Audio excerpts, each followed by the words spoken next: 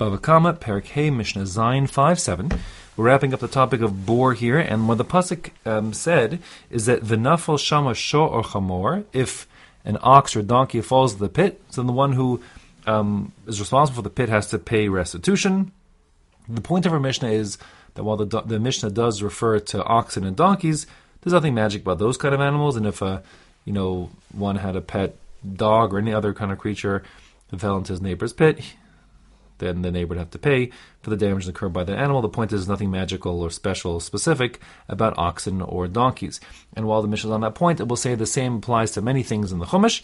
The Mishnah will go through many of them, not all of them, but many of the cases that are like that. So the Mishnah starts out by saying, Echad shor ve'echad kol behema l'nefilas habor. When it comes to falling into pits, there's no difference between an ox or any other kind of animal. The one who's responsible for the pit has to pay for damages. Also, ulahafrashas har Sinai. Separation from Har Sinai. Back in Har Sinai it said, Hishamar lachem alos bahar, beware that you don't go up on the mountain.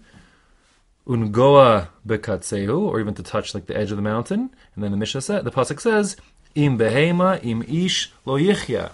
Whether we're talking about an animal or a person, it won't live if it touches the mountain. So the point is, you might think just behemos. Behemos are domesticated livestock, but it's not true. The truth is, if a person had some sort of chai, I don't know what, he came out of Egypt and he brought with him a pet giraffe, so then the giraffe also would have been subject to the same consequences if it came too close to the mountain.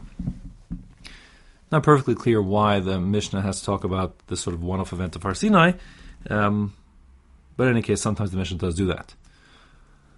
Same goes for the kefil payment, the double payment. The pasuk, when it talks about stealing, says, Im himatza tim matzei biyado hagneva. If one finds in the possession of the one who stole it, mishor ad chamor ad sechaim, if what's found is an ox or a donkey or a goat or a sheep that's alive, shnaim yishalem, so then the person who stole it has to pay back twice. That's the kefil, double payment, meaning he returns both the stolen animal plus like the value of the animal again. And although the pasuk I should say, does specify specific animals, it applies to any kind of animal. Same goes for v'lehashavas aveda, returning lost objects. That the pasuk says in Devarim, L'osir es shor achicha o es seo l'dachim.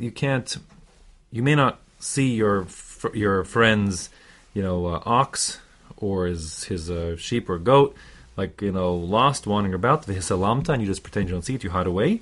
Mehem, from the animal. Hashev tashivim lachicha. Nope, you have to return to the animal. V'chen tasa l'chamoro. Same goes for his donkey, says the pasuk.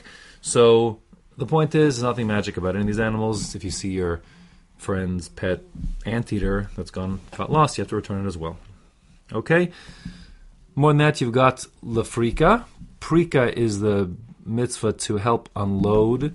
If someone sees a fellow Jew who's unloading an animal, you have to help him unload it for the sake of the animal.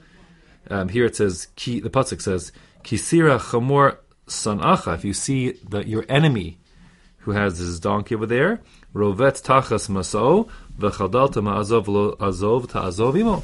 If you see that the donkey is rovetz, it's like crushed tachas maso, under its weight, so then you can't not get involved. Rather, you have to azov ta'azov imo, you have to help him unload the donkey so the donkey doesn't have to get crushed, imo, with the guy. Although it says donkey, the same is true if the person had packed his battle elephant. The same would be the same kind of case. Okay, next you have l'chasima. Chasima is muzzling, literally.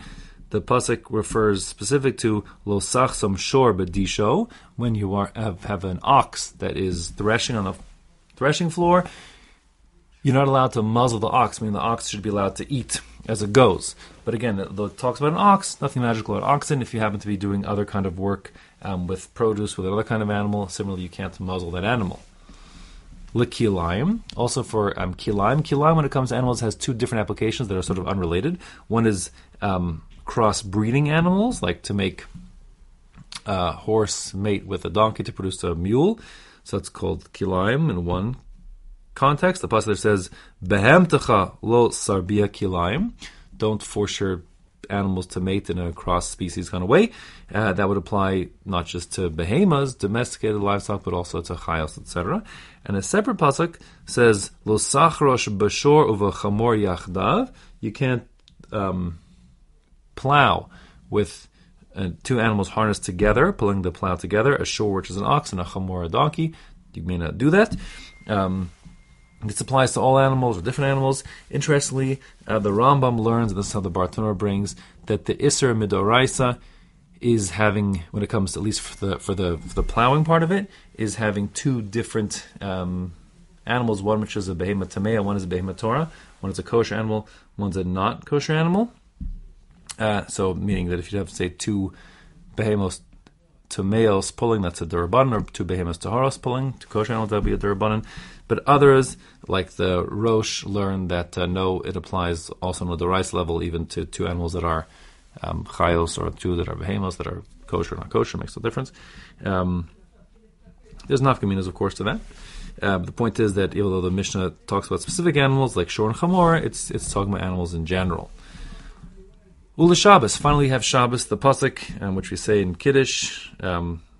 So you say, Lo sasachol malacha, you can't do any work, and you have to also make sure not just you, but atavincha vitecha, you and also your children, etc. And then it also says, V'shorcha v'chamorcha, also applies to your ox and your donkey, v'chol behemtecha, and also your behemtecha, your animals, livestock. But the point is, I don't know if you have a pet giraffe, you also can't make it a labor for you on Shabbos and so on.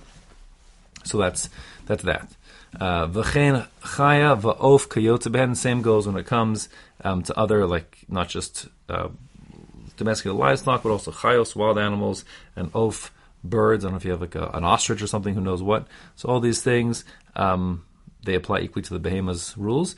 If that's the case, im kain, says the Mishnah, if that's the case, lama ne'emar shor or chamor, at least when it came to the pit, it specified specifically ox or donkey. So why did it do that? Elesh ediber hakasuv bahove.